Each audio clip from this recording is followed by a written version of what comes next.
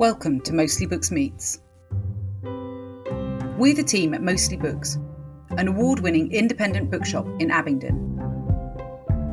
In this podcast series, we'll be speaking to authors, journalists, poets, and a range of professionals from the world of publishing. We'll be asking about the books that are special to them, from childhood favourites to the book that changed their life, and we hope you'll join us for the journey.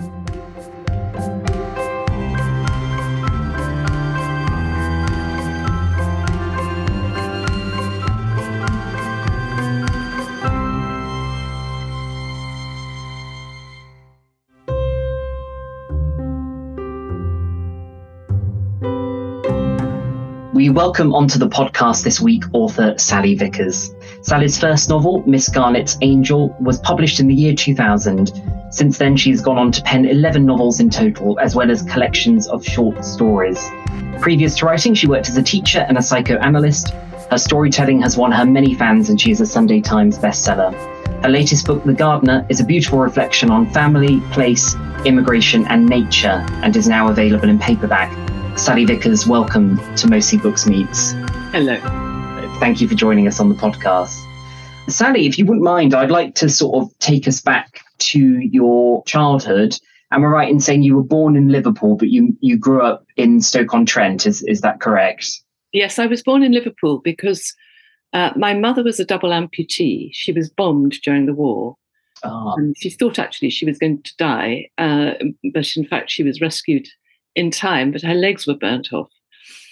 Her pelvis was also very, very badly damaged, and she was told she shouldn't have children. And being the woman she was, a woman of indomitable courage, she researched until she found that she grew up in Liverpool. Her parents, she was born in Liverpool. My grandparents were Liverpudlians, born and bred. And she found in Liverpool a consultant obstetrician. And he actually turned out to be a rather famous obstetrician called Professor Jeffcott. And it was 1948, and it was just as the National Health Service came into being. So he agreed to see her through the pregnancy and to deliver me. And of course, they didn't know whether I'd be a boy or a girl or if I'd be okay at all. And I was his first national health patient. So I was rather sort of celebrated by him. So I stayed there with my mother, and who was staying with her parents, of course. And then we went back to join my father, who was the warden of an adult education trade union college in Barlaston, Stoke-on-Trent, near Stoke-on-Trent, in what was called the Wedgwood Memorial Hall. And we stayed there until Dad lost his job, because at that stage in his life, he was a communist, and the college was jointly run by the Oxford Department for Continuing Education. It was for trade union people who wanted to get an education. So people like electricians, plumbers, from all walks of life came and studied there. My father taught them history and literature. Bridget Hill, who went on to marry Christopher Hill, the famous Marxist historian, also taught there. There were many, many good teachers there. But Dad, at that time, was an active communist, and he was sacked because it was thought he was using his position to present views that were antipathetic to the Oxford University's idea about education. So he was sacked. And at that point, we moved to London, and we lived with one of my several communist godparents. Okay, yes. And actually, that is the origin, really, of The Gardener, the book that I have most recently published, because she had the most beautiful garden. And I suppose I remember my earliest memories of childhood were of my godmother's garden. She and her husband, both communists till the end of their lives, didn't have children. She was his second wife, so he had children, but she did not. And I was a sort of surrogate child. So that is in a very brief run through my childhood history, a locational history. And there's so much interesting information there. It's always hard to know where to start in terms of if you, as long as you don't mind me sort of asking some follow-up questions. Oh. I mean, certainly very interesting what you're saying about your mother and you being the sort of the first NHS baby, as it were. So, I suppose a great example of the work of the NHS in terms of, is there a possibility that had the NHS not existed that your mother wouldn't have been able to? Because I imagine it would have been quite expensive. You would have had to have gone private. Yes. Yes, and they had no money. I mean, my parents had no money. My dad actually came from rather a rich upper class family, but he'd signed over all his money to his mother.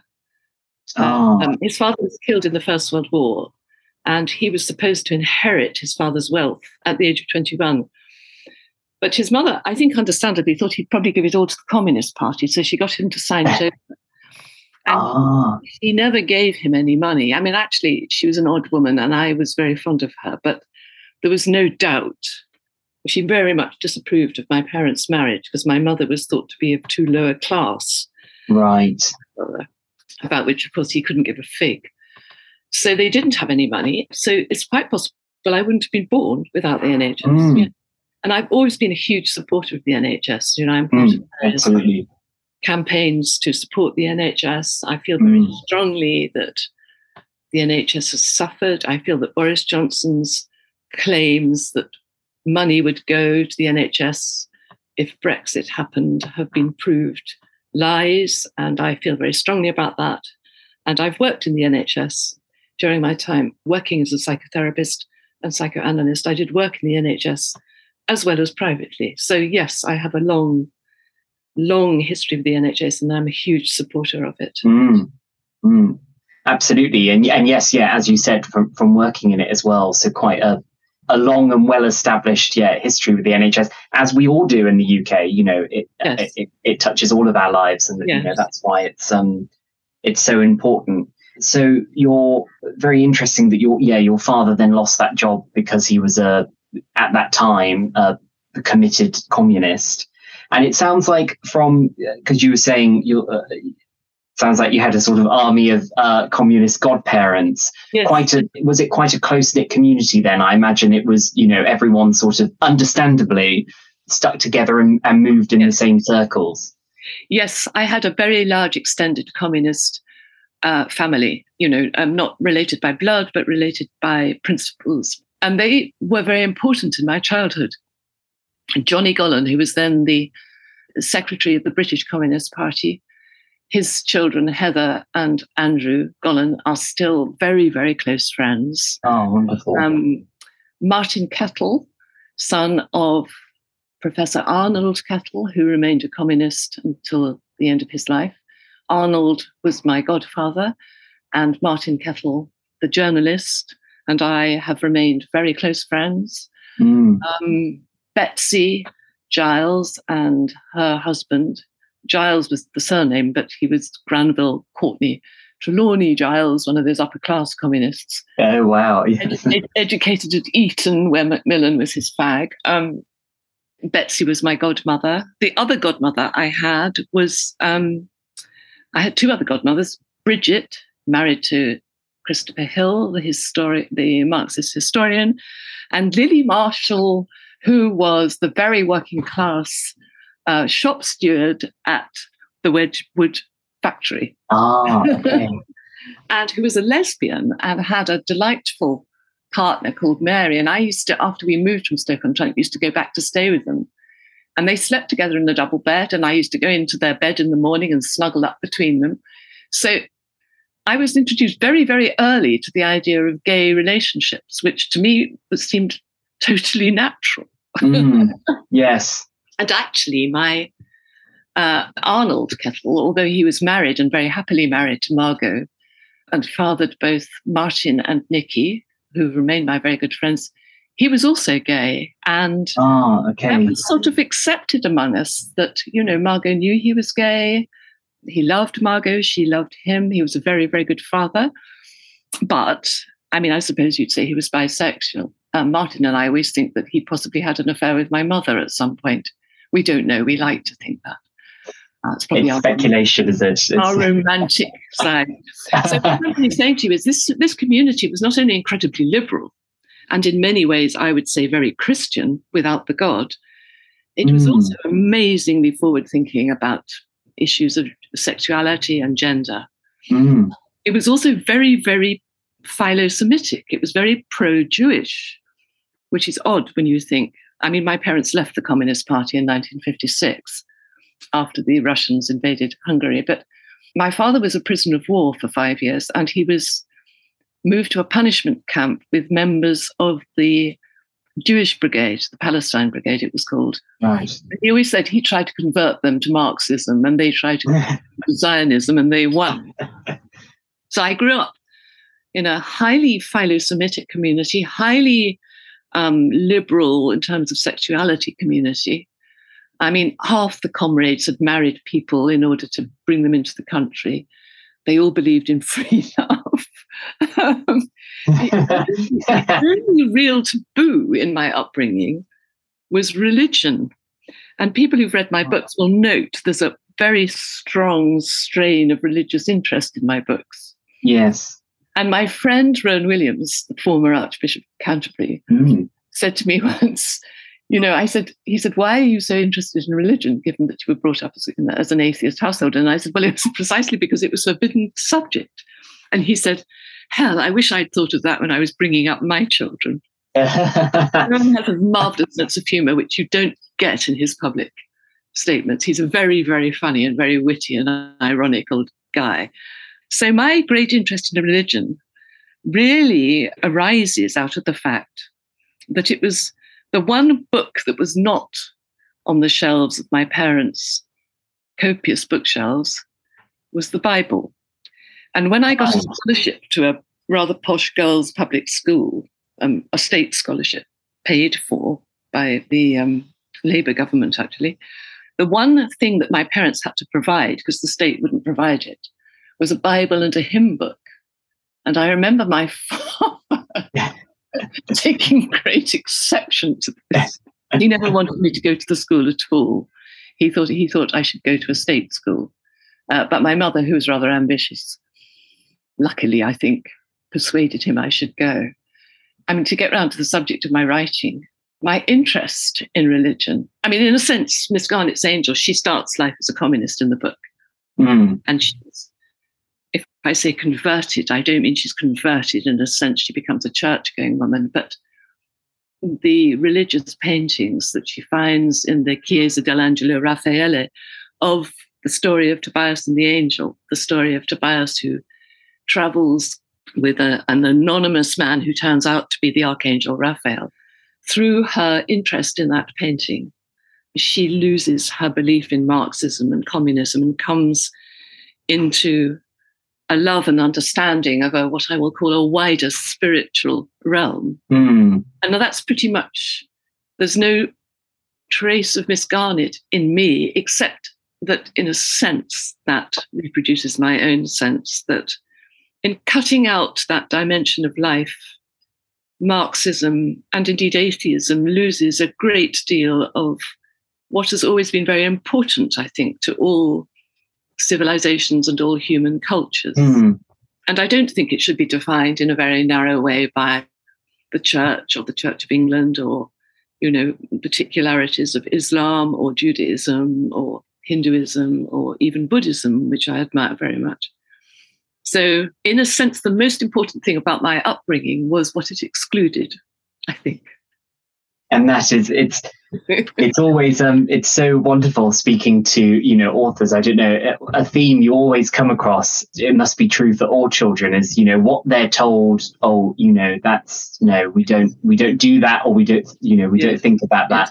Always becomes a point of interest. It is, a tale as old as time, that if you say, no, not that, then suddenly that becomes an interest that, even reflects, I was brought up not in an atheist household, but certainly in a household in which the church or religion, wasn't something really discussed. It wasn't a big part of our lives, except for my grandmother, but that was always talked about in a slightly kind of, we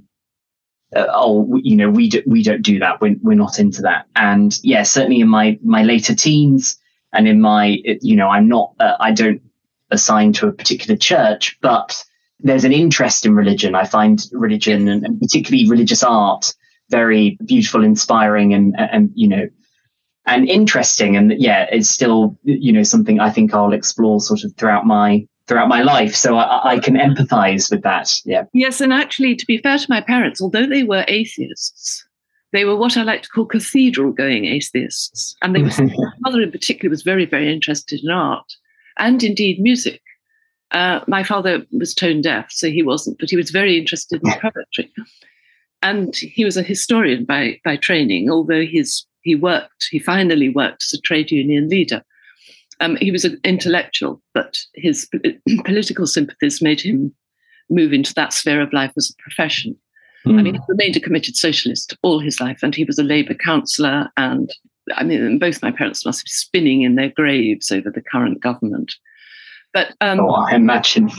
We always visited cathedrals. And I remember at 9, they took me to Chartres, which is the subject of The Cleaner of Chartres, a book a few years back. And I remember 2 things. One was being absolutely captivated by the labyrinth, which becomes very important in that novel, but also by the incredible beauty of the blue glass in the stained glass windows. And that's thanks to them. They took me there. They always took me to cathedrals. They always took me to historical churches. There was no taboo about religious paintings or religious buildings. It was just God that they were against. Yes. And they never, although my mother suffered from Alzheimer's, so unhappily, she never read Miss Garnett's Angel. Although actually, I don't know that I could have written. It was my first novel. And I was 50.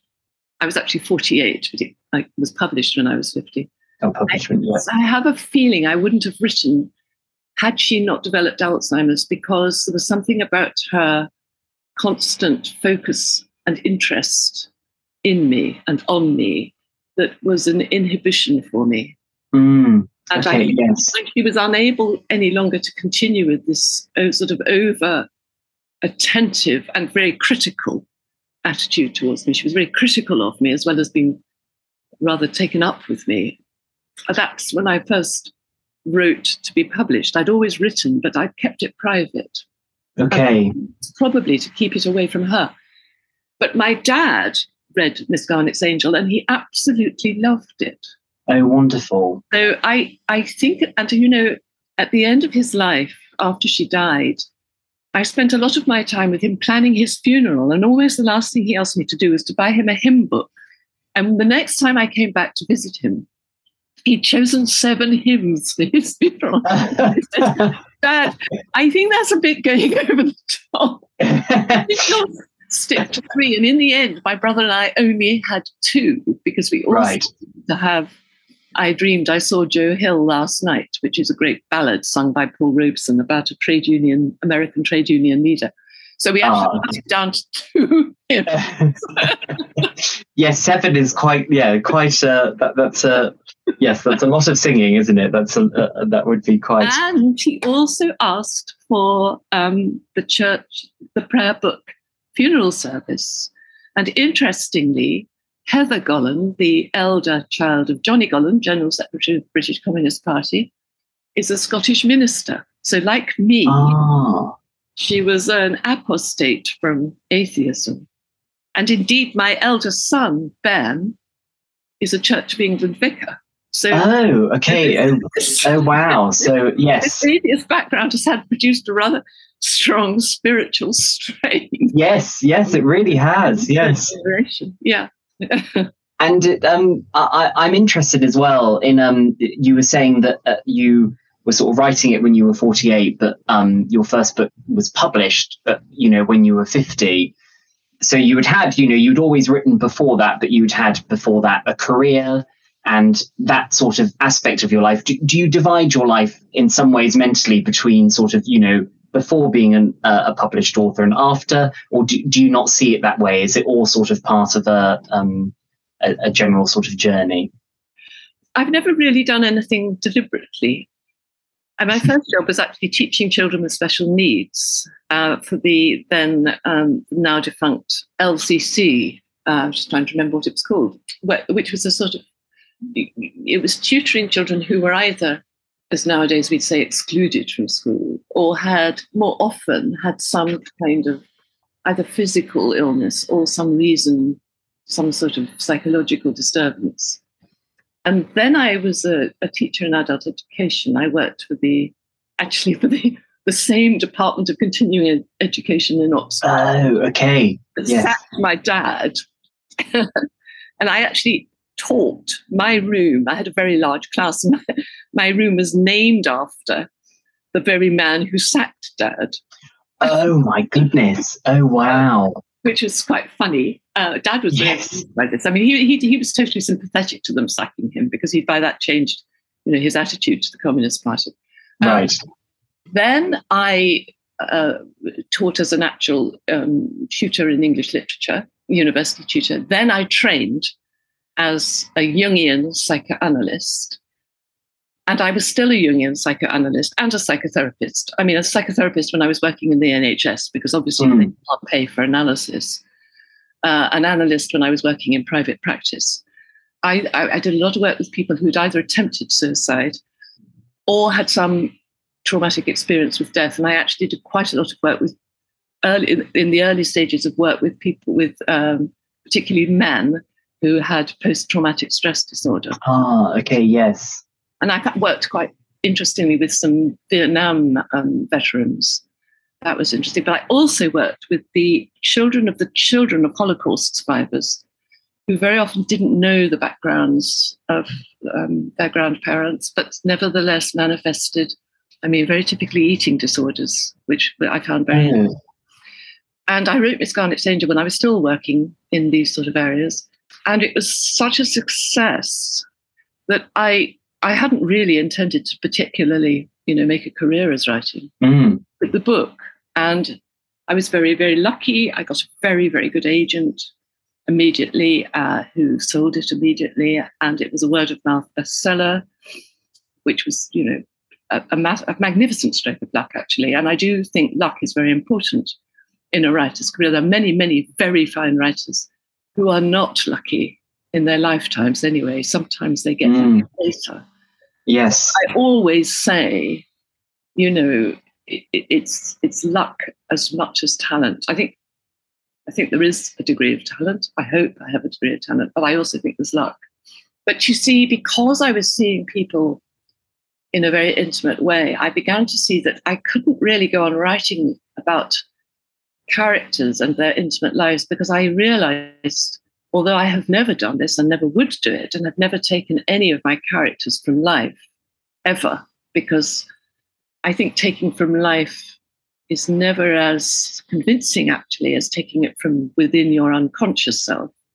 I realized that they would be worrying all the time that I would use their material.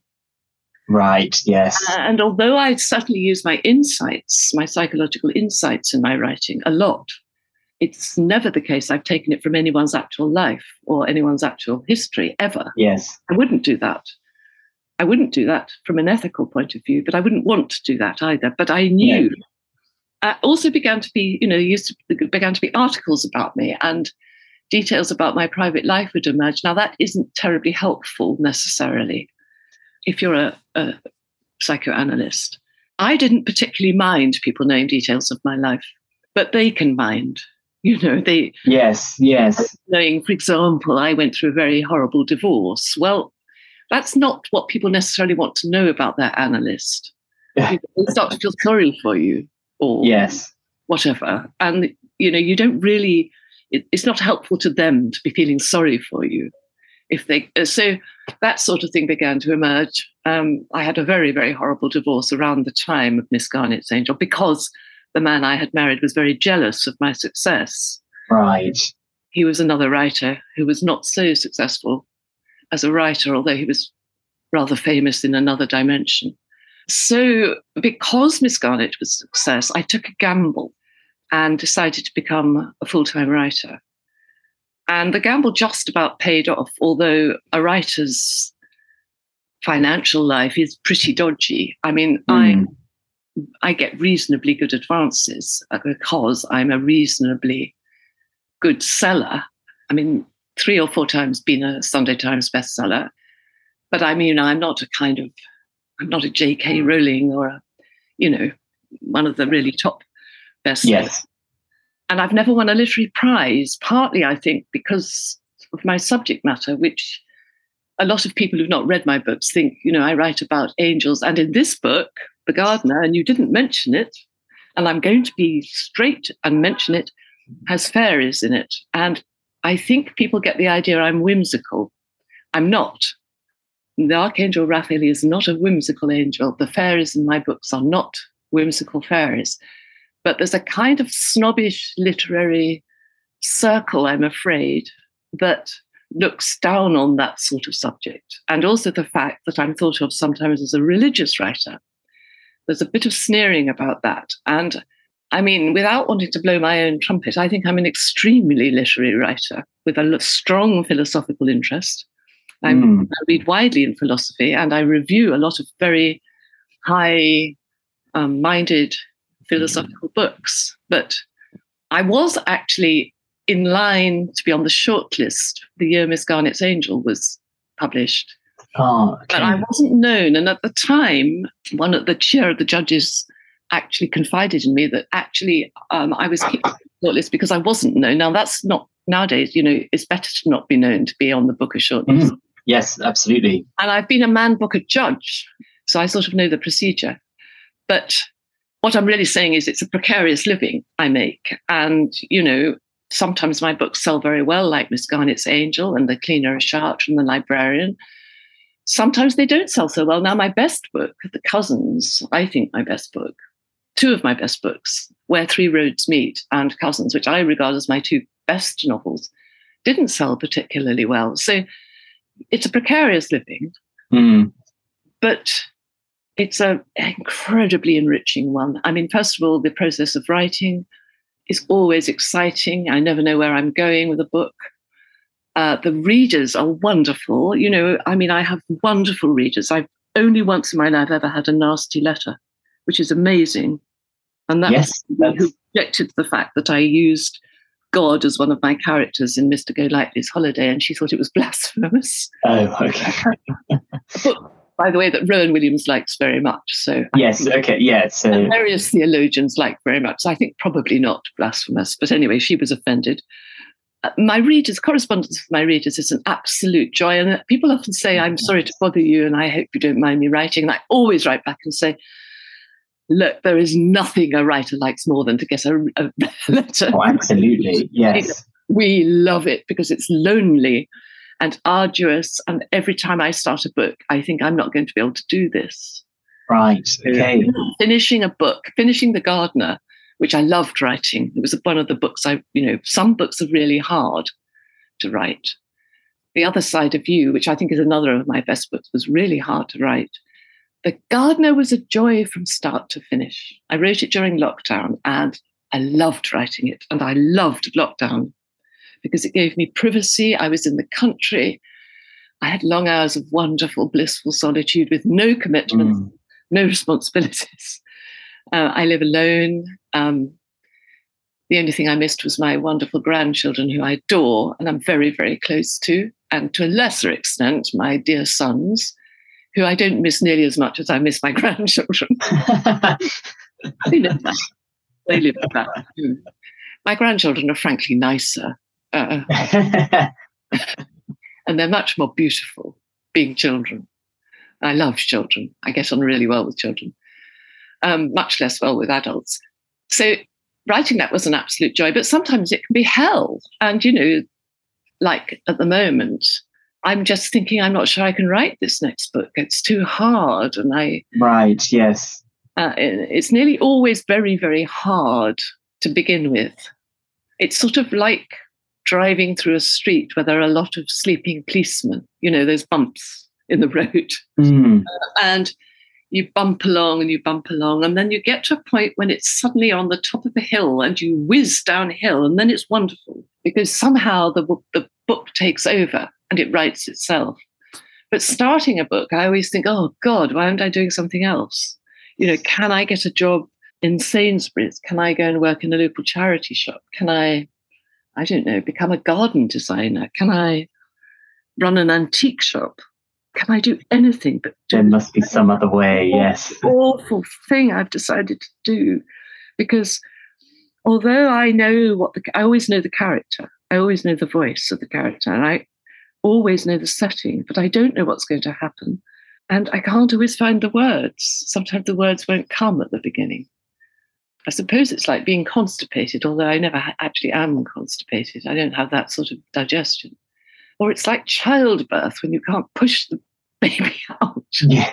It's very like childbirth because you forget the pain of childbirth. When you've had a baby, the joy and bliss of having a baby is so overwhelming, or was for me, that I remember the next time around when I was going into labour with my second child, I thought, oh my God, I'd forgotten how painful this is. Why am I doing it? Yeah.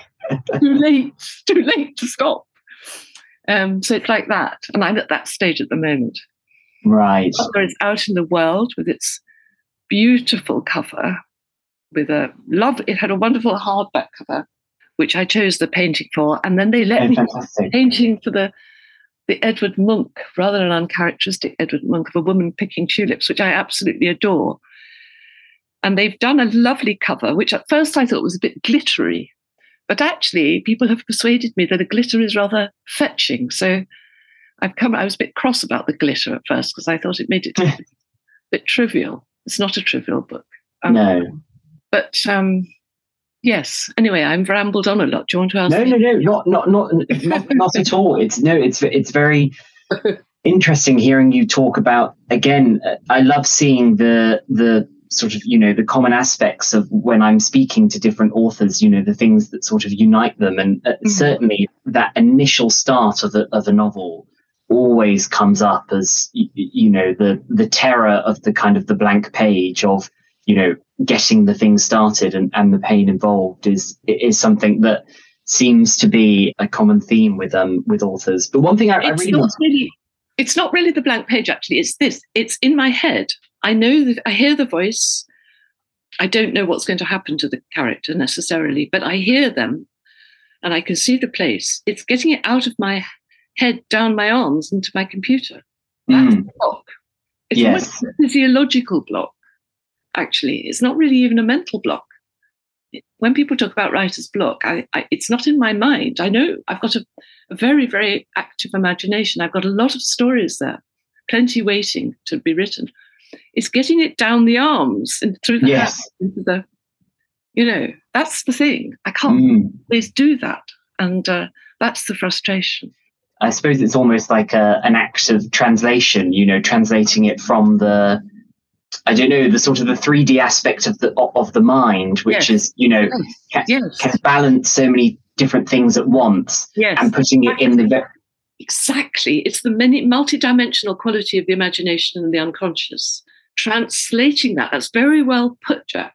It's translating the multidimensional, I'd say 4-dimensional quality of the unconscious and the imagination into, the 2 dimensions of the page, and I suppose the 3 dimensions of the story. So it's more like a geometry. It's a geometrical translation. That's really well put. Thank you. That's helped me understand it better.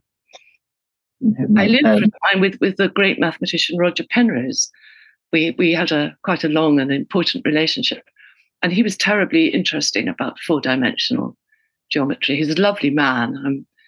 I rather stupidly left him. One of the many great mistakes of my life, but he got me we had some wonderful conversations very late at night, and he got me very interested in 4-dimensional geometry. I spoke to him quite recently because somebody's writing about his biography and they wanted to talk to me about our relationship. And I said, well, I have to talk to Roger first to see if it's okay. So I rang him up and he said, well, I can't talk at the moment, ring me back. So I rang him back a few days later when I was actually waiting to see my physiotherapist in the car park.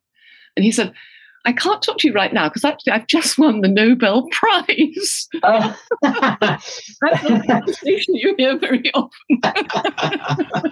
What a wonderful thing, to be told. I was in the shower when I heard I'd won the Nobel Prize, and now you've just rung me up, and I've got rather a lot of people I have to speak to, so I'll talk to you. Oh my goodness. What an amazing Yes. reason not to be able to talk right now. Yes. Oh, how fantastic.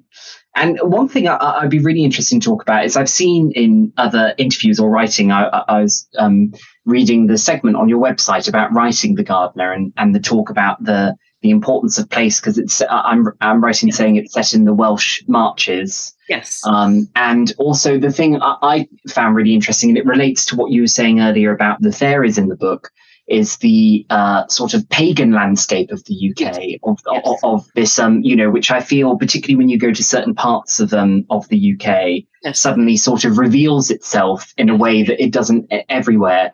And I would just love to hear more about that, because it's such a fascinating subject, really. Yes, well, I said I'm interested in religion, but it's not confined to Christianity, nor is it confined to Judaism or aspects of Islam, in which I'm very interested, particularly Sufism and Buddhism and Hinduism. I'm also very interested in the Greek gods, pretty well informed about them. I read a bit of Greek, ancient Greek, not terribly well, but I taught the ancient Greeks in translation a lot. And but I'm also very, very interested in the pagan Celtic religions. And I really got interested in those as a child, mostly through Rosemary Sutcliffe. She was one of my favourite children's authors, and I read a lot of Rosemary Sutcliffe. Actually, she's pretty much an adult writer. I reread her Eagle of the Ninth trilogy quite recently, and I thought, gosh, this is adult writing. But she wrote a lot about Celtic Britain, and she wrote a lot about Roman Britain, but pre-Roman Britain, of course, it was Celtic Britain. And then when the Romans, of course, converted to Christianity with Constantine. So there was a bit of a sort of piecemeal conversion to Christianity in Roman Britain. But when the Romans left, the pagan religion came back. The ancient pagan Celtic religion came back. And particularly you find it on the Welsh Marches.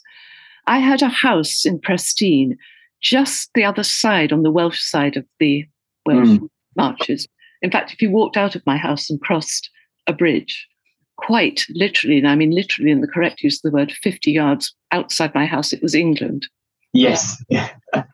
Prestine is a lovely border town, I suppose you'd call it, which has moved back and forth between Wales and England throughout its history. So I got very interested in that whole area, and there are a very large number of so-called holy wells, which were taken over by the Christians when Christianity then came back to Britain in the 6th, 7th, 8th century. It got re-Christianized with when Augustine came. And what was called the Roman Church was in, I suppose you could call it, competition with the Celtic Church, the Celtic branch of Christianity. And then at the Council of Whitby, it was decided that the Roman Church should prevail. So I think, regrettably, Britain became Roman Christian. And that is, when we talk about Roman Catholicism, it's because it's founded in Rome. But the Celtic Church was not founded in Rome. And the Celtic Christians were much more sympathetic to the pagan religions. And the pagan Celtic religion worshipped water in the form of holy springs and holy wells, and pools, and stones, and trees, and groves. Now, the Roman Christians cut down the sacred trees and the sacred groves, but they couldn't do anything about the sacred wells and the sacred springs. So they converted them to Christianity. And that's what I got really interested in. So you have a large number of sacred wells in that part of the world, which still are there, dedicated to, well, St. Winifred is a famous one. But the saint that I wrote about in The Gardener is a real saint called Saint Milburga, who has a number of wells attributed to her. And in the book, I make up a sacred spring and a sacred pool dedicated to St. Ursula, which my heroine, who's called Hassie, discovers. It doesn't actually exist, but there are, in fact, a number of springs that are in life dedicated to St. Milburga. And she was the prioress of a monastic order at Much Wenlock, which also features in the book. It's no longer extant, but there are the remains of a later Cluniac priory at Much Wenlock, which you can go and visit. And I have my character go and visit it in the book. So she gets interested in this St. Milberger, and through her interest in St. Milberger, she gets interested in the whole business of the pagan Celtic religion, and she discovers that the Roman Christians cut down the sacred trees. They couldn't get rid of the sacred stones, but they removed the sacred element, but they couldn't get rid of these sacred springs.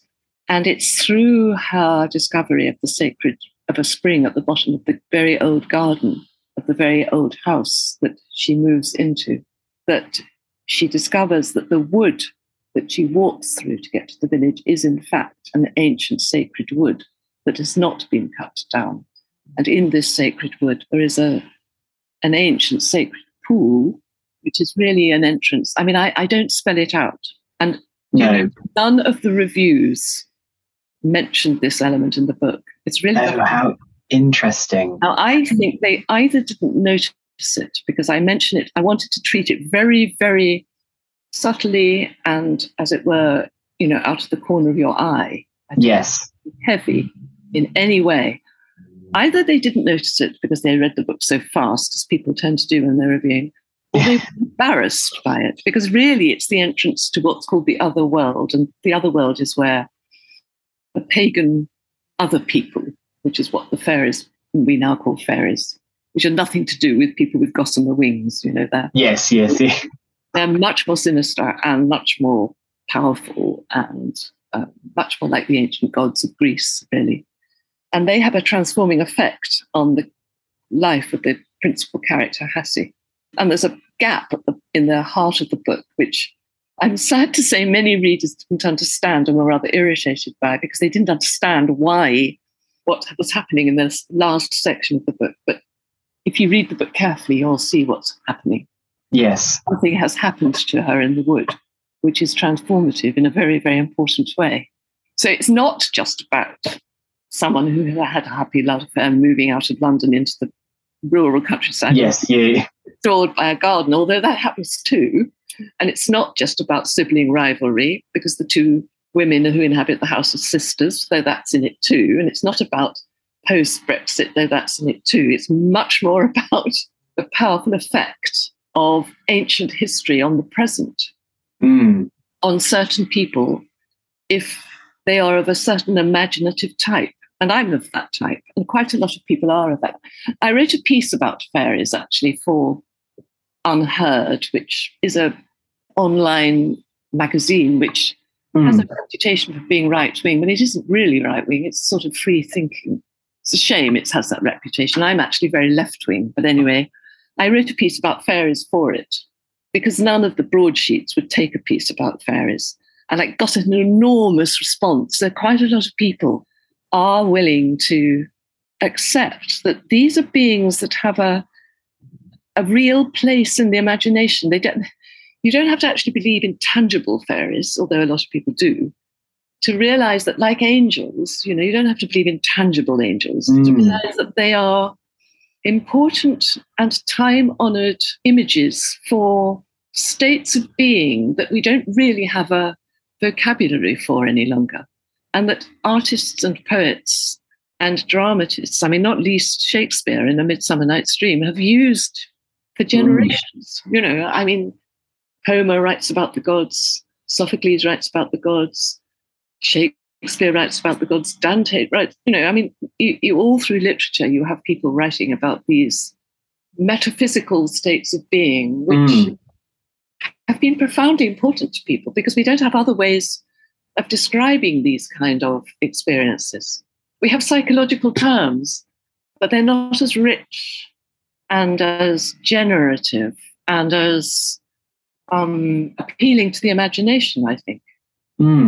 So that's why I wanted to write about it. I wanted her immersion in this ancient culture and ancient countryside, not just the process of gardening, although I think that too can be very regenerative, and a lot of people found it so in lockdown, and I did as I was writing the book.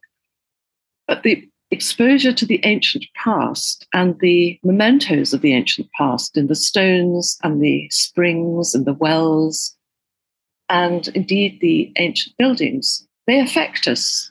And they can affect us in a restorative and a regenerative and enlarging way. And I think that's very important. This element's in all my books, whether it's the ancient past of Venice or the ancient past of France or Dartmoor or the Welsh Marches. It's partly history, and it's partly the spiritual and aesthetic aspects of that history that I want to write about. And I think we're living in a time which is so materialistic that where people are thirsting for that sort of experience. Absolutely. And if I can give it to them through my books, I hope it will encourage them, to visit churches and cathedrals, to visit ancient buildings, to visit ancient parts of the countryside, to explore ancient woods, and to visit art galleries, because all of these things are great freedoms and they are widely available to us. I mean, and apart from having to pay to go to art galleries, which in our country at least they're free. It doesn't cost very much to get to the Welsh borders. It doesn't cost anything to explore, as I did, the holy springs on the Welsh Marches. I think that really reflects on, the important work of, I suppose we might say in an academic sense, the sort of the humanities, or, writing, yes, or art or things like that. Because, yes, we do seem to live in a world where if you can't sort of pick it up and go, oh, here it is, or it doesn't have some sort of obvious, financial benefit to someone, that, it doesn't matter. But of course, with books, with fiction, or with theatre, art, any of those, they can express and explore things that have importance sort of beyond that, if that makes sense. That if there's one thing I would like to say in this podcast, it's how furious I am at the disrespect that is currently being shown towards the humanities and the arts. The arts and the humanities are what give life meaning. They are what allow people to escape the confines of their lived lives, which are often very miserable and restricted and financially poor. The demise of libraries is one of the great tragedies of our age. It's disgusting. We were very poor because my dad had lost his job, but every Saturday morning he took me to the library. And most of my knowledge of children's literature comes from a wonderful children's librarian who I celebrate in my book, The Librarian. Yes. I even gave my heroine her name, Miss Blackwell. Ah, okay. It's remarkable. She introduced me to Rosemary Sutcliffe. She introduced me to what I regard as one of the great children's novels of all time, which is Philippa Pearce's Tom's Midnight Garden. Actually, she introduced me to Philippa Pearce. I bought Tom's Midnight Garden with a 10-shilling book token for my 10th birthday. Sorry, my 9th birthday. So without those children's libraries, I wouldn't be writing now. Tom's Midnight Garden is the book that changed my life. And most of what I write about, I acquired through the astonishing use of time that Philippa Pearce makes in that book. It is a remarkable book. It's up there with Alice Through the Looking Glass, for my money, with the Lewis Carroll and Alice Through the Looking Glass and Tom's Midnight Garden. And the works of Beatrix Potter are more important to me than any writer other than Shakespeare, because they so fed my child's imagination. I would never, ever have got a scholarship to St. Paul's if I had not read those books. I would never have got to Cambridge on a scholarship if I had not read those books. And if I hadn't had a children's library, I would never be the writer I am today. So this disrespect of the arts and the removal of it from university systems is, in my view, an outrage. And if anyone wants to join me and form an organization to fight against this barbarism and Philistinism, then please get in touch with me, because it's disgraceful. It's how we learn to think about other people through meeting them in books. It's how children meet children of other cultures, of other religions, of other political persuasions, of other races, of other backgrounds, of other financial situations, through meeting them through books. It's how we learn to think morally about other people and other situations. It's how we expand our understanding. It's how we can travel without polluting the atmosphere because we go in our imagination to different cultures. It's how we go back in time. I mean, all the history I learned through about Roman Britain, I learned through Rosemary Sutcliffe, not through any history teaching. It's disgraceful that people are not being allowed to. It's what gives life meaning. Reading poetry is what is, for me, the most important thing probably that I do. I read novels, I read nonfiction all the time. But for me, reading poetry, now, if I'd never been introduced to poetry by great teachers who had been taught to think properly about poetry and help me see how to make connections through poetic images, if I'd not read William Empson's 7 Types of Ambiguity and understood how ambiguity can work within an image or a metaphor, I wouldn't be the person I am. I wouldn't be such a reasonably good mother or I think a really rather good grandmother without it.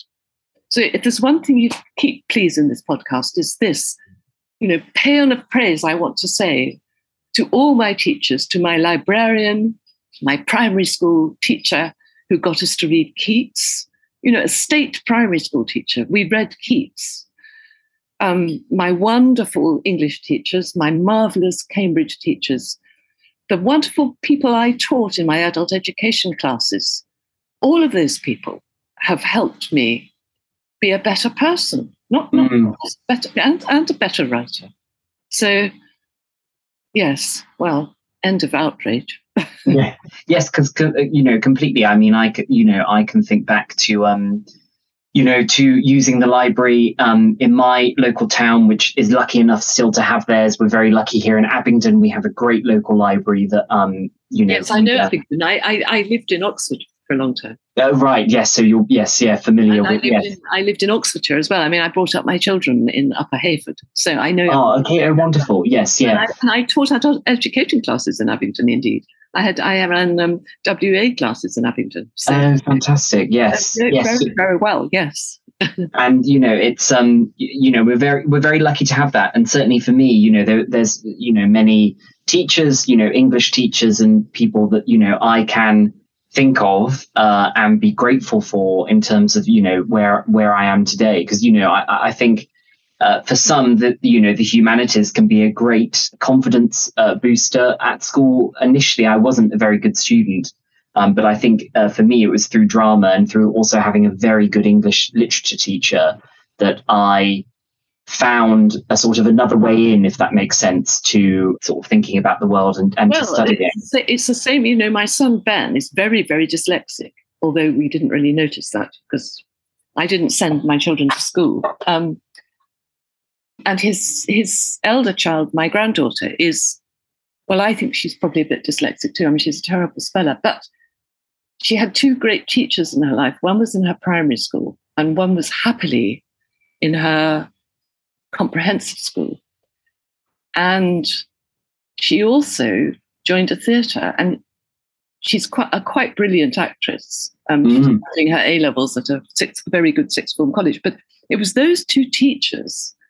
The primary school teacher was clearly rather dyslexic himself, but a very good English teacher. And she had a brilliant English teacher at her comprehensive school who just got her and didn't know at all about the spelling. Didn't care at all about the spelling. She got so good through that. She actually got a scholarship to Bedales, although she decided not to go there because she didn't. She thought it was too elitist. So she's bravely gone off to a sixth form college, a rather large sixth form college.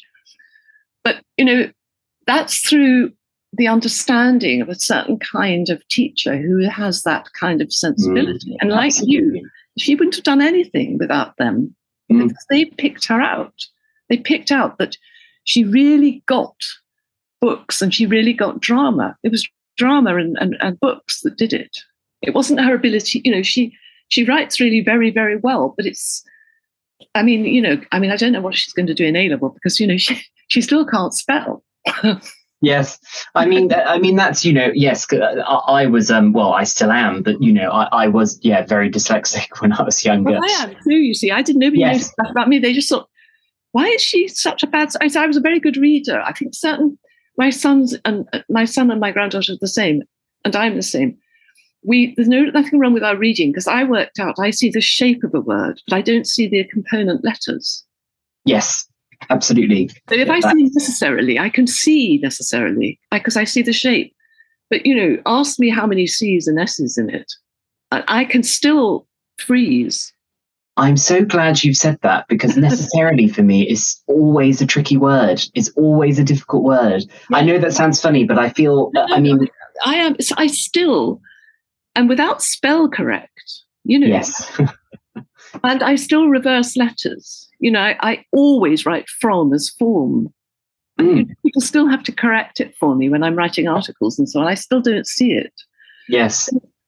I am one of the lucky ones, and my son, and so is my granddaughter, and you are too, that we can read. But spelling, I still can't spell. Oh, it's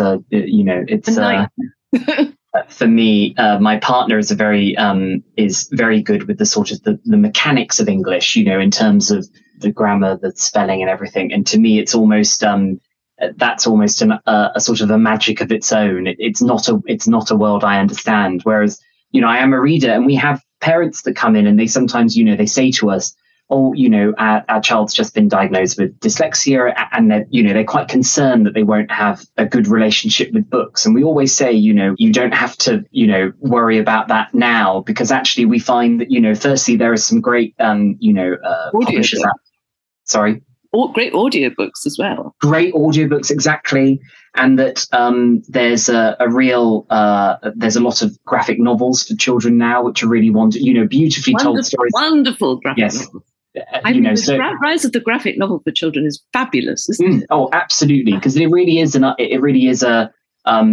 form all of its own. I mean, I remember I was looking around a bookshop in France, and I found out my partner studied French at university, and that's his area. That's his area of study. And I had not really known that, in France, kind of the graphic novel is I've just come back from there, and okay, it's wonderful.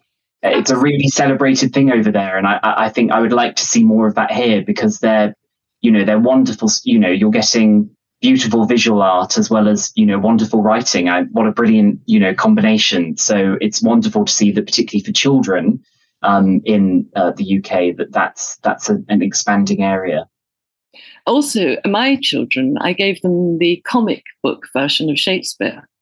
And they loved it. I mean, I'd forgotten, yes. Actually. They reminded me of it the other day, because my elder son's younger daughter loves graphic novels. So I sent her a lot of graphic novels. And I said to him, it's a shame we didn't have them in your day, because they loved comics. My youngest son still collects comics. He's great. Oh, okay. Yes. He's just written a book, actually, about a gang of children who run an underground resistance comic in a dystopian society. And Ben said, but we did. You gave us the comic book Shakespeare's, don't you remember? And I'd completely forgotten, but they were rather good. They were very good. Yes. Yeah, absolutely. A really wonderful, way, yes, to come across Shakespeare, particularly on the page, if you're not seeing it on the stage. Sally, I'm really sorry. I think it's come to the end of our conversation. I could keep talking forever. I could. It's been really wonderful talking with you and hearing about your life, your inspirations and your writing. Of course, The Gardener is available from Mostly Books and from other good bookstores, as well as, of course, do support your local libraries as well and get it from there as well. Sally, thank you so much for joining us on Mostly Books Meets. It's been a huge pleasure to talk to you, Jack. Now I'll come and visit you if I may. Oh, please do. Please do. That would be a great honour. Thank you. I would love that. Okay. Goodbye and lovely to meet you. All of the books mentioned during the podcast are available to buy from the Mostly Books website. This podcast has been presented and produced by members of the team at Mostly Books in Abingdon. If you enjoyed what you heard, please rate, review and subscribe, because apparently it helps people find us.